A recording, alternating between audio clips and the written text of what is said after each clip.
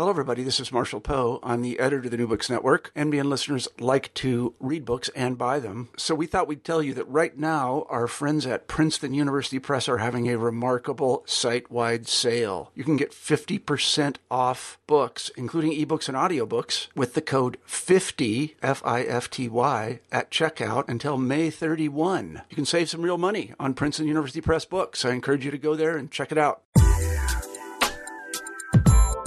Hi, I'm Carla Nappi, and this is New Books in Science, Technology, and Society. Welcome and thanks for joining us. I just finished talking to Dana Simmons about her new book, Vital Minimum: Need, Science, and Politics in Modern France. This came out with University of Chicago Press in 2015, and it's a fabulous book. What a fascinating project. So what the book does is it looks at a very particular context in modern France, mostly in the 19th century, but extending beyond that. And it looks at the emergence of a particular object, a notion, a concept that many of us may very much take for granted. I certainly did before I read this book. And that is the notion of a need. Related to that, the notion of a minimum. Specifically, or sort of, basically put, what is a desire? How do you differentiate between a need, a desire, a want, a luxury, and why does that matter? What Simmons shows us in the course of the book is that it matters a great deal, and it mattered in terms of life and death in a very particular context in modern France. And one of the really great things about the book is that it's very focused on this context of French history and the interaction between the biological and social and economic and political sciences and ways of construing life and humanity and the individual and measurement in this context.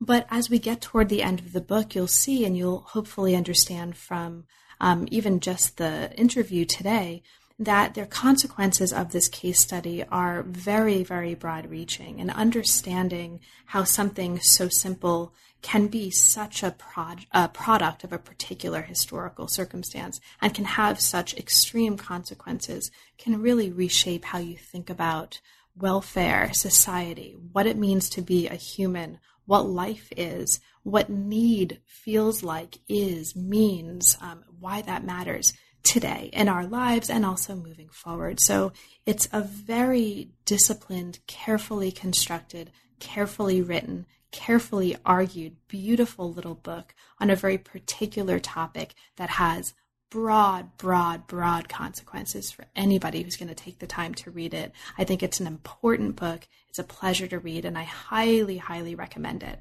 So it was obviously, as you're probably getting from this intro, a great pleasure to read the book. It was a great pleasure to talk with Dana about it. And I hope you both have a chance to pick up the book and to read it. And also, I hope you enjoy the conversation. I definitely did. And as ever, I'm very, very grateful for your support and for listening. Enjoy. I'm here today to talk with Dana Simmons about her new book, Vital Minimum. Welcome to New Books in STS, Dana, and thanks very much both for writing a really inspiring book that's also a super pleasure to read, and also for making time to talk with me about it today. I'm looking forward. Welcome. Thank you so much for having me. So let's start by talking about how you came to the field. Let's just kind of start big.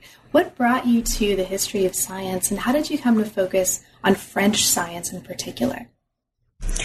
So I initially studied architecture and printmaking, and I went into a PhD sort of as a way to read and learn while making art. But I soon found myself crafting more words than images, and I've continued ever since. But I would say that something of a sensibility of the architect remains with me. When I start a project, I tend to be driven by a sort of impression, a formal hunch, or a kind of aesthetic logic. Sort of sensing that particular formations or repetitions are connected in some way, but not entirely knowing how. Although I'm writing with words now, I instead of making images, I still start in a sort of similar method. as I did as an architecture student. And I love STS, Science Studies, History of Science, because it has something of the same feeling of knowledge creation in the making. There's a real sensitivity in the field to knowing while making, through making, in the choice of materials and sites, in the scale of work or the sequence of research. And I found as an architect that sometimes the hand or the eye knows before the mind can articulate. And something about science studies resonates with that for me. I totally agree. I think that's a super insightful and beautiful way of putting one of the things that's so great about the field. So let's just kind of go with that. I'll just set the stage a little bit so listeners know a little bit about the book. And then I'd love to know what kind of intuition and what spark brought you to this. So the introduction of the book that we're talking about today opens us into a set of questions that really set the stage for the rest of the work to come. Simply put, what is a need? What is a want? What is a desire? What is a luxury? Now, these are questions that many of us probably take for granted, but they're products of very particular histories. They're really objects that emerge from a very specific context, and the answers are not at all obvious. So the book traces the emergence of these objects, really the kind of history of these concepts in a very particular setting, and it's about, as you put it early in the book, a technopolitics of human need. Okay, so how did you come to this particular topic, Dana? And was there a kind of intuition, as you were describing, that first led you to what ultimately became this project? Yeah, so I began the project as a pursuit of a minimum as an object. And I first encountered it actually coincidentally in an architecture book by Walter Gropius, the modernist German architect, who made reference to architecture for existence minimum. And I found that figure fascinating and followed through his footnotes, some citations to a sociologist, and began to try and pursue a figure, a minimum, wherever I could find it.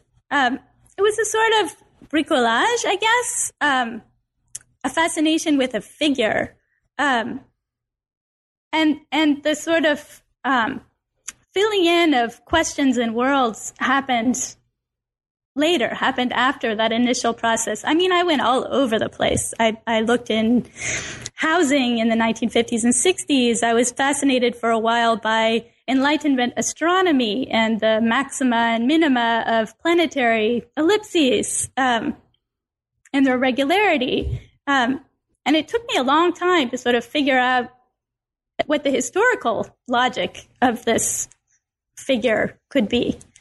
Mm-hmm. So why France? Why this particular context for this study? Well, that one is easy. I fell in love with a Frenchman. And you know, my friend Joan Donovan said the other day, so many of us end up specifically studying topics that have something, I mean, their logic comes from our personal lives. Mm-hmm. No matter how, we sort of throw into graduate school and enter into a disciplinary formation, but the what of what we work on often will come from, I fell in love with someone. I took a great class with a particular teacher in undergraduate. And the what is very sort of mysterious.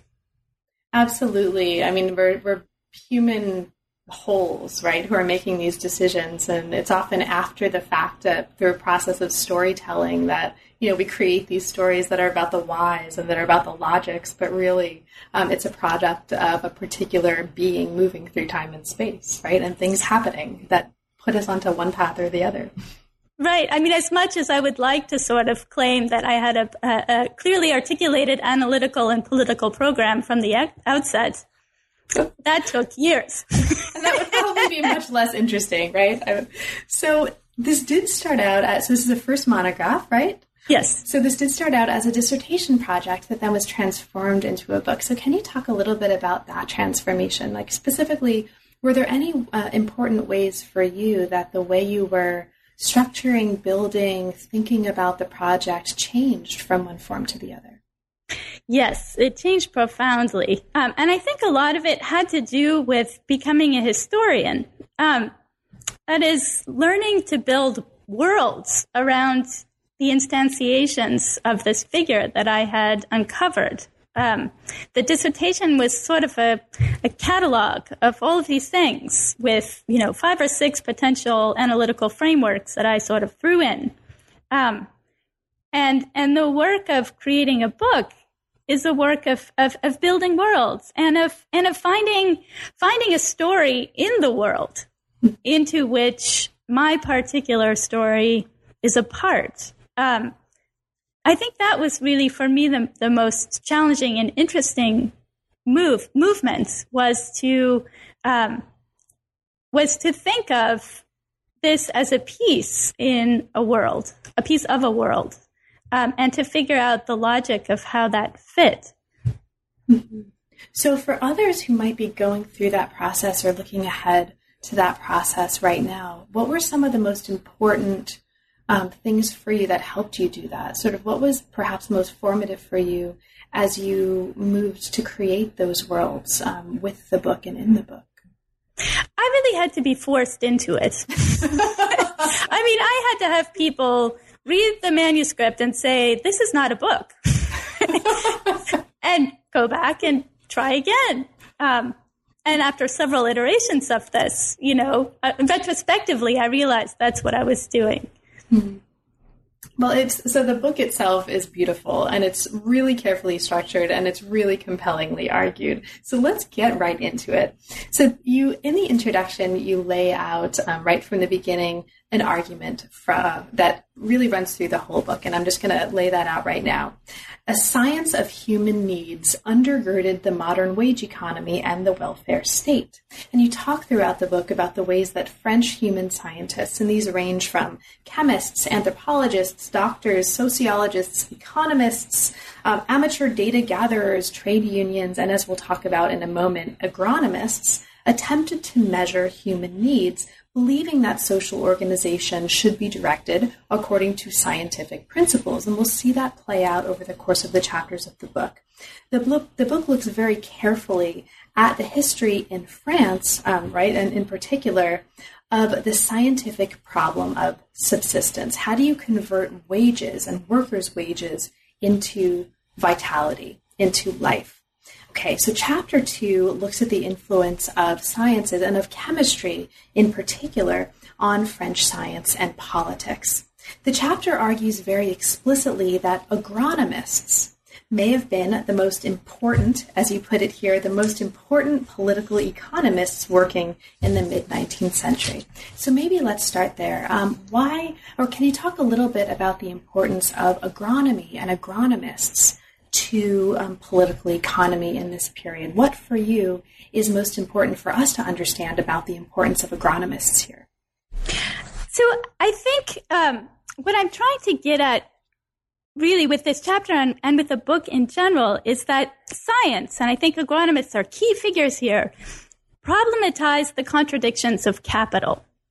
So scientists articulated this equation of life and need, of life and wages, and did so in a very systematic fashion and very conscious. Agronomists are essential figures because they, by definition, straddled these worlds of chemistry, of the life sciences, of natural history, and social history, economics. They had to think about how much things cost. That's part of their job, right, is to help farmers to rationalize their production, to maximize yield and to minimize cost. So they by profession were ideally situated to grapple with this question that began to emerge in the mid-19th century as French populations, as the French society shifted toward wage labor, when half of the French society for the first time began to work for wages. this was not only a social issue, a political issue, it was a scientific issue, and agronomists recognized this. So one of the ways that it becomes a scientific issue is based on the work of Antoine Lavoisier. So he's working on respiration, and he's developing an animal economy that's based on understanding and studying the essential life processes of nutrition and respiration. Now, his work becomes the basis for thinking about, as you show here, not just animals, but also human societies. So at this point, how does Lavoisier's chemistry translate into ideas and concerns about imbalance of workers' needs and means? So much of this is about the dilemma that Lavoisier posed in the middle of the French Revolution, surrounded by bread riots in the 1790s. That there is an imbalance between the social organization, the distribution of resources through wages and work, and physical bodily needs and expenditures. How to convert wages into life. And Lavoisier is recognized universally as a sort of father of modern chemistry, but I want to argue that he also first articulates a fundamental political issue and gives a sort of manifesto that scientists are the figures who are best qualified to intervene and to design a social structure to monitor and shape the distribution of resources and wages according to natural principles. And agronomists in the 1840s sort of revived Lavoisier and his methods, but also his political program. So you take us into some fascinating figures here. There's one figure who's imprisoning his pigs to measure their feed and their excrement, right, and doing these kind of calculations. And at the end of the day, as we move from this chapter, the farm has become a model for managing scarce resources in times of economic crisis. And the agronomic body, as you put it here, was used as a scientific model for the social economic body and the theory of wages. And we see how that plays out as we move to the next chapter. So chapter 3 shows the ways that the measures that are adopted in the chapter we just talked about were applied by state officials under the July monarchy and the Second Empire. And you have here this fascinating set of entries into spaces of prisons, spaces of school children, spaces of hospital patients. It's really, really fascinating. And there are a lot of studies here that involve the weighing and measuring of the diets, the inputs and the outputs of these figures, of these types of people. So one of the things that's happening here brings us back to concerns about built structures, right? Architecture and built space. And this is the notion of air rations that is built into the way prison cells and then potentially private housing are conceptualized. So can you talk about this idea of air rations and kind of what's going on with prisons as that's shaping the story here? Yes, and I love this section because as a graduate student, I so identified with this poor young chemist whose doctoral advisor makes him sit in a prison cell for 10 hours with a bowl of shit underneath his chair and varies the air supply. Sounds like graduate school a little bit. Right? I mean, my dissertation advisor is marvelous. She's in no way reflected by this, but somehow, that really sort of it resonated for me. And the reason why Dumas, who is this Jean-Baptiste Dumas, the dissertation advisor, is subjecting Félix Leblanc to this experiment, besides the fact that he had an extraordinarily sensitive nose, is that the French state was seeking to establish scientific standards for solitary confinement. They were changing the architectural design of prisons in a story we all know well to more rationalized panopticon style solitary cells, and wanted to know what the dimensions of that cell ought to be.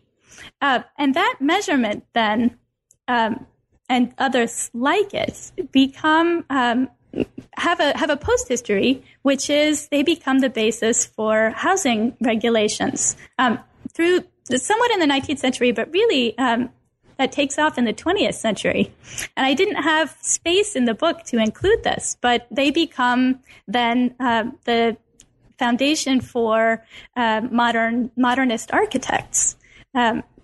Walter Gropius's Existence Minimum actually is referring back to those studies. And the International Congress for Modern Architecture grasps on those studies as a tool for establishing a new basis for architecture that's rational, stripped down, and modern. So it's not just air that's being rationed and space that's being rationed in these studies of prisons and prisoners, it's also food. And you show here in this chapter that debates over and research into the meals of prisoners really wind up becoming part of the conversation about standardizing workers' wages. So how does that shift happen? How does a conversation and debates over prison meals become a conversation about the wages of workers? So it's really fascinating to me that some of the same figures, agronomists, sort of pop up. There's one in particular, Adrien de Gasparin, who was a prefect of the city of Lyon in the 1830s during the textile wage riots, went on was promoted to the Minister of the Interior, and then turns his attention to prison diets. To rationalizing prison diets. He then goes on to write a manual of agronomy, which is one of the first that articulates, it's really the first text that I found that articulates, tries to establish a scientific equation between the amount of food necessary to carry out a specific unit of work. And so you see these ties via agronomy to labor unrest, the question of subsistence, which is both an individual bodily question and a social question, and state intervention, the sort of early, what I call the technoscience of the welfare state, which begins to emerge well before welfare as we know it appears. So as we move from this chapter to the next, we move into a chapter that looks very carefully at the origins of the social survey of the 19th century and the obsession with measuring and categorizing human needs. And this figure of the need is going to come up in a moment. So you look here at the work of a particular thinker who writes a work in 1839 called On Indigence, who's modeling his human science on the zoology of Georges Cuvier. Now, Cuvier and Lamarck, in this period, or sort of as part of this story, had been debating the role of needs in the animal economy, and the zoological debate winds up influencing theories of social welfare. So this idea of needs is really, really important, and this is really the chapter where it kind of emerges as being really foundational for the whole study. So can you talk a little bit about how the need, the figure of the need, becomes a foundational category here, and how it moves from Cuvier's work into this work on indigence and this kind of social theory and social welfare? Yeah, so what really struck me in researching this is the extent to which debates about the nature of animal bodies were always also about capital and about the human, about the social. So Georges Cuvier and Jean-Baptiste Lamarck are engaged in a debate over the nature of animal bodies, in which Cuvier is convinced that animals are fixed types. That is, a particular form of bodily organization responds to a particular environment and is fixed. He's famous, right, for the phrase attributed to him that if you show him a bone and he'll reconstruct the entire animal skeleton, because every element is functional and every element responds to a particular bodily organization that for Cuvier is fixed and reflects that animal's needs. Lamarck, on the other hand, is invested in a model of transformation and of progress. And he very explicitly places needs at the source of this of physiological change and transformation, which he then also applies to humans. That is, for example, humans, he says, developed a need to speak, to communicate. And so our tongues, our throats, all of the organs involved in speech began to accumulate energy and to grow and to transform and to develop new capabilities in response to that need. So needs just as they are for economists in this period, needs are foundational for comparative anatomy. And they become foundational then for social models. Joseph de Gérandeau, who's the author of On Indigenous, is an associate of Cuvier's, and draws directly from this model of fixed types to create what he calls a scale of civilization. Right. And this is a racial scale of civilization, right? I mean, so how does this become sort of about race and races of people? So, I mean, I think the derivation from anatomy tells us something already, right? That he's looking at people like species, which one can classify on a hierarchy of function, which is fixed, and which responds to the particular environments in which a given species it finds itself. Right. Gérandeau then translates this to a measure of indigence. When he goes to work for the French government in developing a census, and through that applies his racial categorization to levels of poverty within France. And this scale of civilization then becomes a scale of indigence, a measure of indigence or measure of misery. There's some fascinating materials that you describe that he wrote in this chapter. So just to kind of mark for listeners, you describe his Visitor to the Poor guide for charitable investigators, which measures degrees of misery. And I just want to mark that because any of us who have ever tried to buy plane tickets, that's now a measure, right? Like some of the budget airline websites will order your options based on degree of misery, literally, right? Or degree of. So I really liked that part, and it really spoke to me on a very personal level. Okay, so as we move from this to the later chapters, we move to kind of a second part of the book. The remaining chapters of the book, chapters 5 through 9, really look closely at the history of the vital minimum, right? This is the figure from which the book gets its name, from the 19th century long depression, as you put it, through the Fourth Republic. Now, this notion became a cornerstone of wage and welfare policy throughout this time, and it's really, really fascinating. The fifth chapter looks specifically at the part of the story that's around food rationing. And food rationing becomes important here because it becomes a precursor to what eventually is going to become an effort to establish a national minimum wage. Now, a really important part of the story of food rationing is the story of the Siege of Paris in 1870 to 1871. So can you take us into the scene where food rationing becomes an important issue during this siege? And basically, what do we need to know about what's happening here that's really important for us to understand where we're going to go next? So the Prussians surround Paris in 1870 and lay siege for several months. And the Second Empire has collapsed. Napoleon III has fled.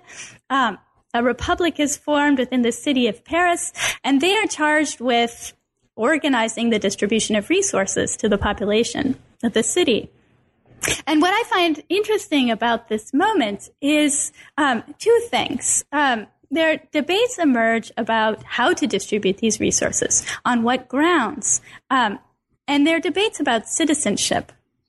And what I find very important here is that this is where what kind of life is worth providing for is really explicitly articulated and debated in public.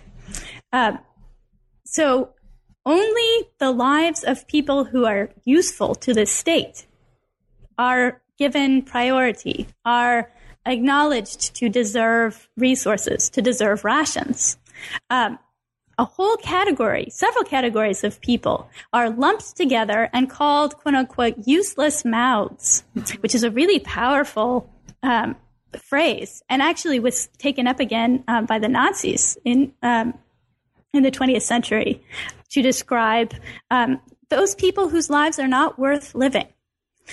During the siege, that category referred to the very wealthy, who are not contributing to the defense of the city and who are fleeing the city, and to the very poor, who are so indigent, a lot of women and children who are indigent and who are not contributing to the defense of the city.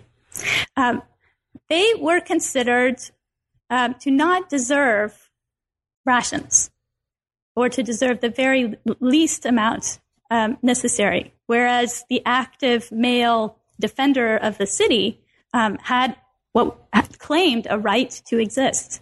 And that distinction continues on through the 20th century and beyond. What kind of life is worth providing for? It's a productive life. It's a useful life. And this, you mentioned it's a male figure, right? Yes. And so this here, and I think we're going to see this throughout the rest of the chapters, there's a really strong gendering of what's happening. That's actually a really, really important part of the story. So it's not just a useful figure, it's an explicitly coded male. And so we're going to see how that plays out, because part of the story becomes really, really interesting in terms of the history, not just of gender, but of families and the notion of a family and the relationship between the individual and the notion of a family. Yeah, and this gets to what I was just saying about life as well, in that the life that we're talking about when we equate life and wages. At one point, I developed this thought that the opposite of that life is not death. It's not life versus death. It's life versus productivity or use, function.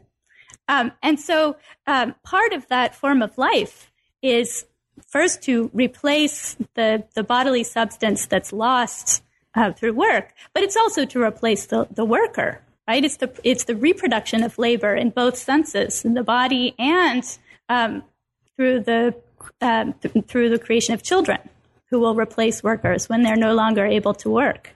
And that's where gender plays out most powerfully. That's right. So as we move, so we're going to get there, right? And we're going to get to more of a kind of an explicit discussion of families and of women. But to get there, we get to a next chapter that looks at the figure of the vital minimum as it traveled across realms that included political economy, social Catholicism, Marxism, social statistics, and more. So the French welfare state first mobilized the vital minimum as an individual living wage. And in World War I, over the course of World War I, the vital minimum develops into a family allowance. Okay, so this is really interesting, and one of the interesting transitions that we see happening in this chapter, one of many, is a transition from a conversation about physiology to a conversation about statistics. So you take us into a transformation around the way wages specifically were being debated. That again is moving us from physiological to statistical terms. How is that happening, and what's important about that transition to statistics for us to understand here? Yes, statistics are really interesting, and they actually bring us back to the debate we were talking about between Cuvier and Lamarck. Because if one believes that needs can transform, that needs develop, that bodies change over time, and that needs change over time, that there's progress, then fixed physiological measures can't capture them. And workers, very early on, from the get-go, recognize this and push for the creation of statistical measures of need. That is, collecting family budgets of workers in different regions, in different countries, to compare both across space, geographically, but also across time, the growth and development of need. And this that distinction, which is formed in the mid-19th century, grows ever more pronounced, and workers' unions, the International Working Men's Association, one of the very first thing it does is, at its first meeting, the members vote for a statistical committee to be formed.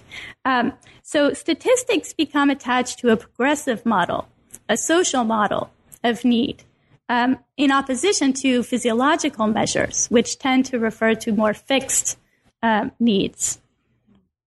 So you mentioned the family budget, the importance of the family budget, and that's really, really important here. Now, as any of our listeners, including, and of course I sympathize with this, as any of our listeners probably have experienced, when you're sitting down to create a budget for yourself, there are different ways of thinking about what constitutes a need, right? Is that kale and feta scone a need, or is that just something that I want? Do I need that extra pair of jeans from Madewell, or do I just want it? And the discussion about sort of ways to distinguish needs from desires becomes a really important part of this story. So can you talk about that? Sort of how were the people who are debating this, debating the distinction between needs and desires in this context?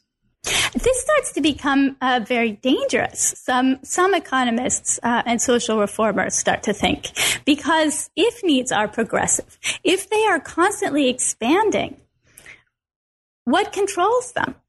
On what basis can one organize a society around needs which are ever expanding? So Émile Durkheim, with his notion of anomie, it articulates this perhaps the best. He worries that social stability is falling apart, that as rural folk move into the cities, take on wage work, and become lured by consumer attractions, their needs are expanding. The set of socially acceptable goods, which someone in their station should have access, grows and uncontrollably, and he's very worried that this is going to introduce a level of social instability that will be uncontrollable. So welfare programs that kind of emerged from these conversations are attempting to go, as you put it here, beyond the wage in satisfying and also in managing workers' needs. So how are welfare programs here going beyond thinking about wages as a way to manage workers' needs, and what's important about that in this context? So one of the basic problems that scientists or social reformers thinking about wages ran into in the 19th century is that it's all very well and good to establish a scientific measure of need, but one can't do anything with this if wages are being set by the free market.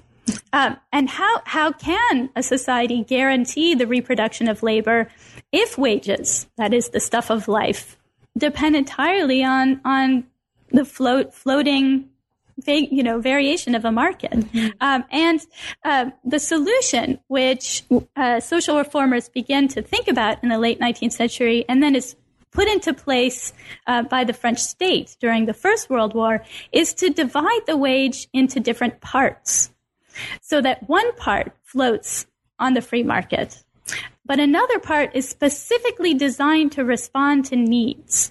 And this becomes, and these needs, as you point out, are measured with the unit of the family in mind. And so you end up with a wage structure in which you have a base wage, and then you have what are come to be known as family allowances. And these are considered, they're legally identified as charity, as donations, and then morph into welfare payments later in the 20th century.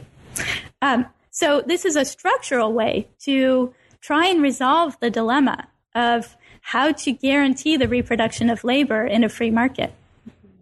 Thank you. So as we move to chapter 7, The Science of Man, we move to a chapter that looks very closely at the measurement of needs in occupied France in the 1940s. So there are two main case studies in this chapter that you look at, the case study of food rationing and then also the vital minimum wage. And one of the things that's happening in this chapter that's really, really interesting is a move toward a kind of study of and a categorization of biological human types. So you put it, or as you put it here in the chapter, the 20th century European welfare state was as much a racial eugenic regime as a social democratic one. So can you talk about that? In what way was this a racial eugenic regime, and what's important for us to understand about that in the context of the larger argument of the book? Yeah, so part of this is a sort of intervention into the French, right, which is Vichy, the period of the occupation, occupied France, is not some sort of aberration. He's not some sort of historical exception. The French too have this debate, right? The unique, right, path, the unique moment. In fact, there are enormous continuities, and welfare logic is one of them. So that's one aspect of this. And the other aspect is that welfare logics, part of the technoscience of welfare, it comes from these fixed biological types, going right back to Gérondeau, right, and the racial hierarchy, which he established in the early 19th century.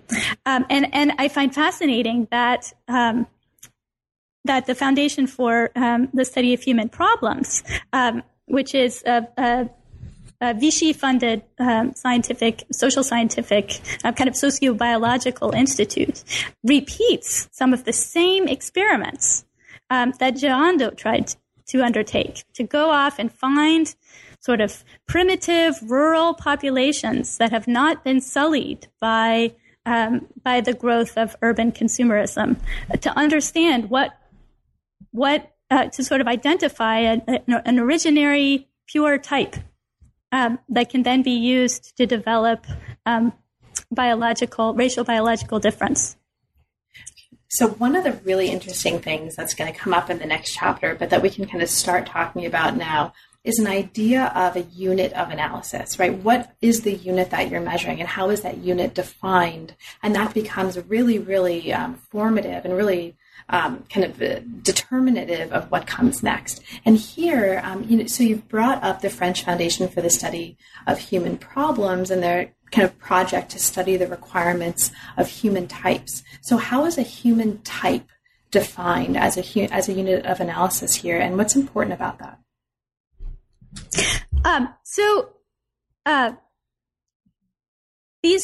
These fixed types, then this hierarchy, this scale of civilization, then gets grafted onto a kind of sociobiological typology of French citizens and others, whereby particular types of people are understood to have particular needs. And economist François Pérou, who I identify as sort of the organic intellectual of Vichy social policy, wants to establish a social policy that's grounded entirely on scientific knowledge, on a scale of needs, whereby resources are allocated according to a scale of sociobiological types. And he draws from the history of economics, of economic theory, of marginal utility, where which is all about concerned with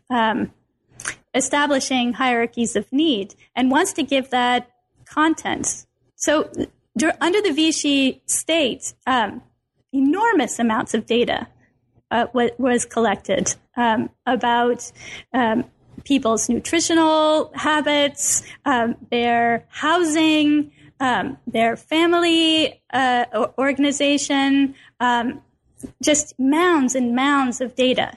And Pérou wanted to take this data and use it as the basis for establishing social policy.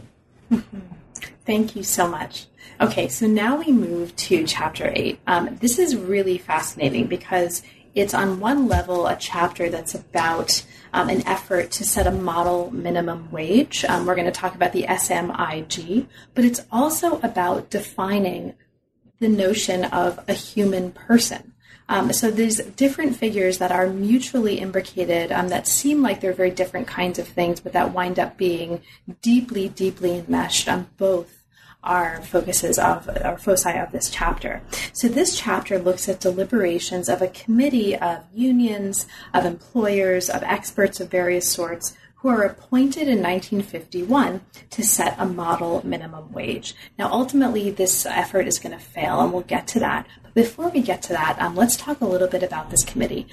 So just kind of broadly speaking, who are these people who are appointed to this committee, and why are they appointed to this particular committee to do this particular job? Yeah, so I never thought I was going to write an entire chapter about a bureaucratic committee. I mean, that sounds like the most boring thing one could possibly do. But then I started looking at these deliberations, and they're nuts. I mean, they get down to what they are is that around the table, you have representatives of workers' unions, of family associations, NGOs, employer organizations, large scale, small scale, rural, urban, and so on, and government administrators. And they're charged with establishing a model budget for a national minimum wage. And, you know, they come in thinking this is going to be very straightforward. There's a guideline, which is they need to establish what are the basic and elementary needs of a human person. And it explodes. I mean, they start debate. They end up, you know, discussing for hours whether someone needs one raincoat, like a poor quality raincoat every year, or a very good quality raincoat once every 10 years. Are they allowed to drink wine and coffee? Is that part of a nutritional requirement? Or should we just say it's a need because everybody does it in France? Like wine. Of course that's a need, right? A bottle of wine a day is a need. And actually there are nutritional experts who come in and argue that yes, because French people drink a bottle of wine a day, we need to consider this a nutritional need. And these, you know, or how much water should one have access to running water? Is that a need? Or a toilet?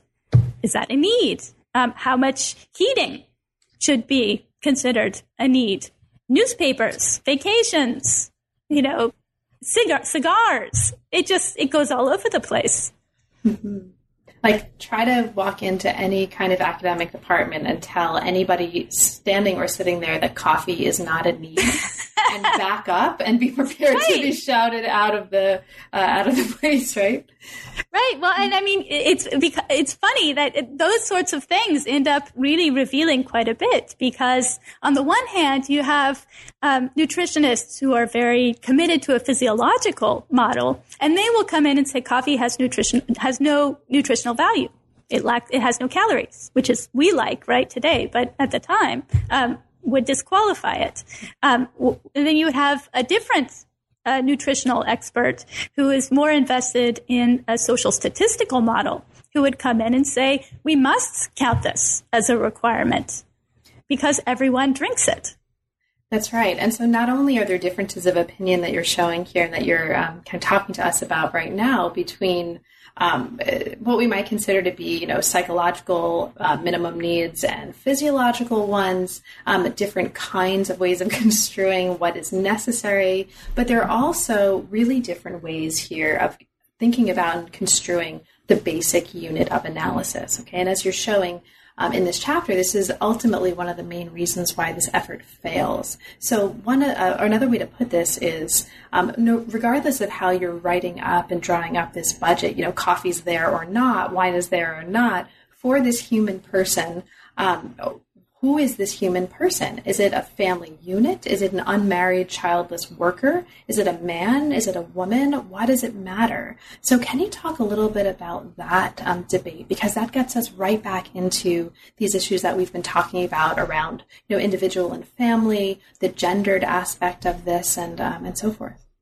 Right. So even before they start getting into, can this person drink coffee or wine, they find themselves stuck around the question of what is a human person. and actually satirical journals sort of mock them for this, right? Like these people are sitting around a table, workers are waiting to have our minimum wage. And these people are sitting around a table trying to figure out what is a human. Mm-hmm. This is ridiculous. But I think that really gets to, in a way, they elaborate, and make evident, the basic problem underlying need. Right? That need is always a natural and social category. And it also is a category that does a particular work. It's designed to resolve contradictions of capital. So once you start talking about, okay, so who is this person who has needs? Is it a single male worker? Is it a family? Is it non-gendered? Each one of those moves has consequences for the distribution of resources, for what qualifies as labor or as work, as productive life. So as we move, thank you very much, Dina.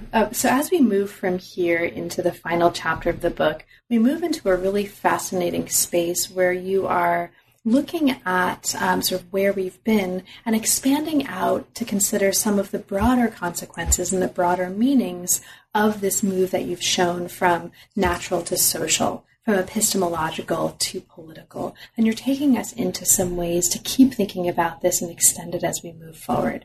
So what I'd like to do here is really just kind of turn things over to you and ask you, what do you think some of the most important consequences of this story are for us as we look forward? And what are you most fascinated in as you think about where we might move next from this case study to thinking about this in broader terms? So I've been really fascinated watching debates about minimum wages unfold over the past couple of years, and thinking about how these debates are fundamentally about how much life, how much living each one of us gets. That wages come to that actually do embody life, bits of life, and how we define that life. Do we define it as fixed, as hierarchical, as progressive and developing and socially defined? Has an enormous impact on the kinds of claims that we can make about wages and about what is a minimum in that context. And it also has made me very sensitive to thinking about life as unequally distributed. That is, that some of us have, bodies and minds and supplies of life for the worlds we live in, and some of us do not. I'm really taken by economist Robert Fogel's notion of technophysio-evolution, where he points out that, in fact, the human body has changed profoundly over the past 150 years in response to greater nutritional input, but also to greater requirements for productivity. And that I really think that this is one of the elements of modern history that perhaps is not made as explicit or sort of, doesn't come to the fore as much as it ought to, that there is a really fundamental form of what people are calling now biocapital. Right? It's physiological capital. It's made by bodies, by industrial production, and by welfare, by the welfare state. So thinking about need expresses this. This contradiction, which is really, I think, at the heart of the modern economy and of the history of the body. So there are some of the ways, just to kind of extend this a little bit into another possible direction moving forward. Some of the really interesting things that you're pointing to in the book have to do with, in the particular context you're looking at, the kinds of things that were being measured, right, that were taken to be relevant to this biosocial, physiological, statistical body that we're seeing coming into being and going back out of being and transforming over this period. Are there kinds of things that you see as we move forward and as we move into thinking about, techno-physio evolution and sort of where to go next in debates about minimum wage and minimums and needs? Are there kinds of things that are being measured or considered as part of our kind of measurable lives, productive lives now in this context that are somehow new or different from the kinds of things that you saw in your study? And I'm thinking particularly about, for example, conversations around sleep, right? I mean, that's measurable now. I mean, there's certain things that we hear that are kind of in the social cultural landscape that we are listeners and the two of us are probably operating in, or the different landscapes that are now part of the conversation that have to do with how we think about this moving forward. So for you, is there anything like that that really strikes you as this story continues into our present and future? Yeah, I mean, that's fascinating. I think there really is the technophysio evolution as we move into the 21st century is as much about the mind and about mental life as it is about bits of substance, right? Replacing bits of substance expended in productivity. And there's a whole new level around that. But I think, in a way, the debate around dwindling natural resources has really brought us back in a sort of brutal way to thinking very physically, very materially. I think for a long time in the 20th century, right, especially in the post-war period, political scientists start in the 1980s start talking about that we're living in a post-material world, right? That sort of the horizon of expanding abundance appeared infinite, and in the past couple of really generation, we've been brought back, really forced by climate change and by theories of peak oil and the sense of natural limits to confront the materiality of our needs and to ask about that and to ask on what basis we decide that we need something. And I think there is a space in light of that to reconsider what needs could be or how we could think about needs. And I find, sort of provocative Herbert Marcuse's notion that needs will be articulated, sort of needs are articulated in particular social contexts, and that if we did manage to establish a society of free sort of that's free of false needs, of oppressive needs, of the needs of consumer society, that other kinds of needs might begin to emerge. I don't know if we'll be able to test that, but I find it really provocative. And the unit of analysis has really changed, right? I mean, it's no longer, when we talk about needs and minimums, we're really no longer just talking about a human person, or rather what it is to be a human person is now really often defined implicitly, if not explicitly, in terms of kinds of relationality that are very, very different than the kinds of relations that we saw in the case study of the book, right? The unit of the family or other people. It's now very, very different. Yeah, I think that's a very good point. That in a way, it's become impossible to talk about needs in an isolated or individual unit. And beyond a family unit, needs now have to be thought about in relation as a multi-species issue, as a global issue. Absolutely. So maybe that's actually a really nice place to bring us to our conclusion. So Dina, we've now almost come to the end of the hour, and there's of course a bunch of stuff that we haven't had a chance to talk about, right? There's a billion things in the book that are waiting for the attentive reader and that we didn't get to in the course of our conversation. But given that, is there anything specifically that we didn't have a chance to talk about rather, but you'd like to mention for the sake of listeners? I think that the last conversation is really sort of where my heart is, in the book ultimately is to think about needs as an expression of social order, and to think about, when we talk about need, what we're talking about is the organization of human difference, is social decisions about the distribution of resources, and it's about life. It's about pieces of life and how we define life in its broadest sense, in its technophysio sense, in its relational sense. Those questions are, I think, the most alive to me coming out of the book. So now that you've come out of the book, and congratulations on a fabulous book. Thank you. What's next for you? What's currently inspiring you, and what are you working on now? So, at the moment, I'm writing what I'm calling a reparative history of imposter syndrome, which is actually, it's a completely different field, but it's very closely connected to the book for me, because I'm trying to work through sort of the effective history of having written this thing. And the imposter syndrome, for those who don't know, is this notion that I'm a fraud, right? That I got where I got because of luck.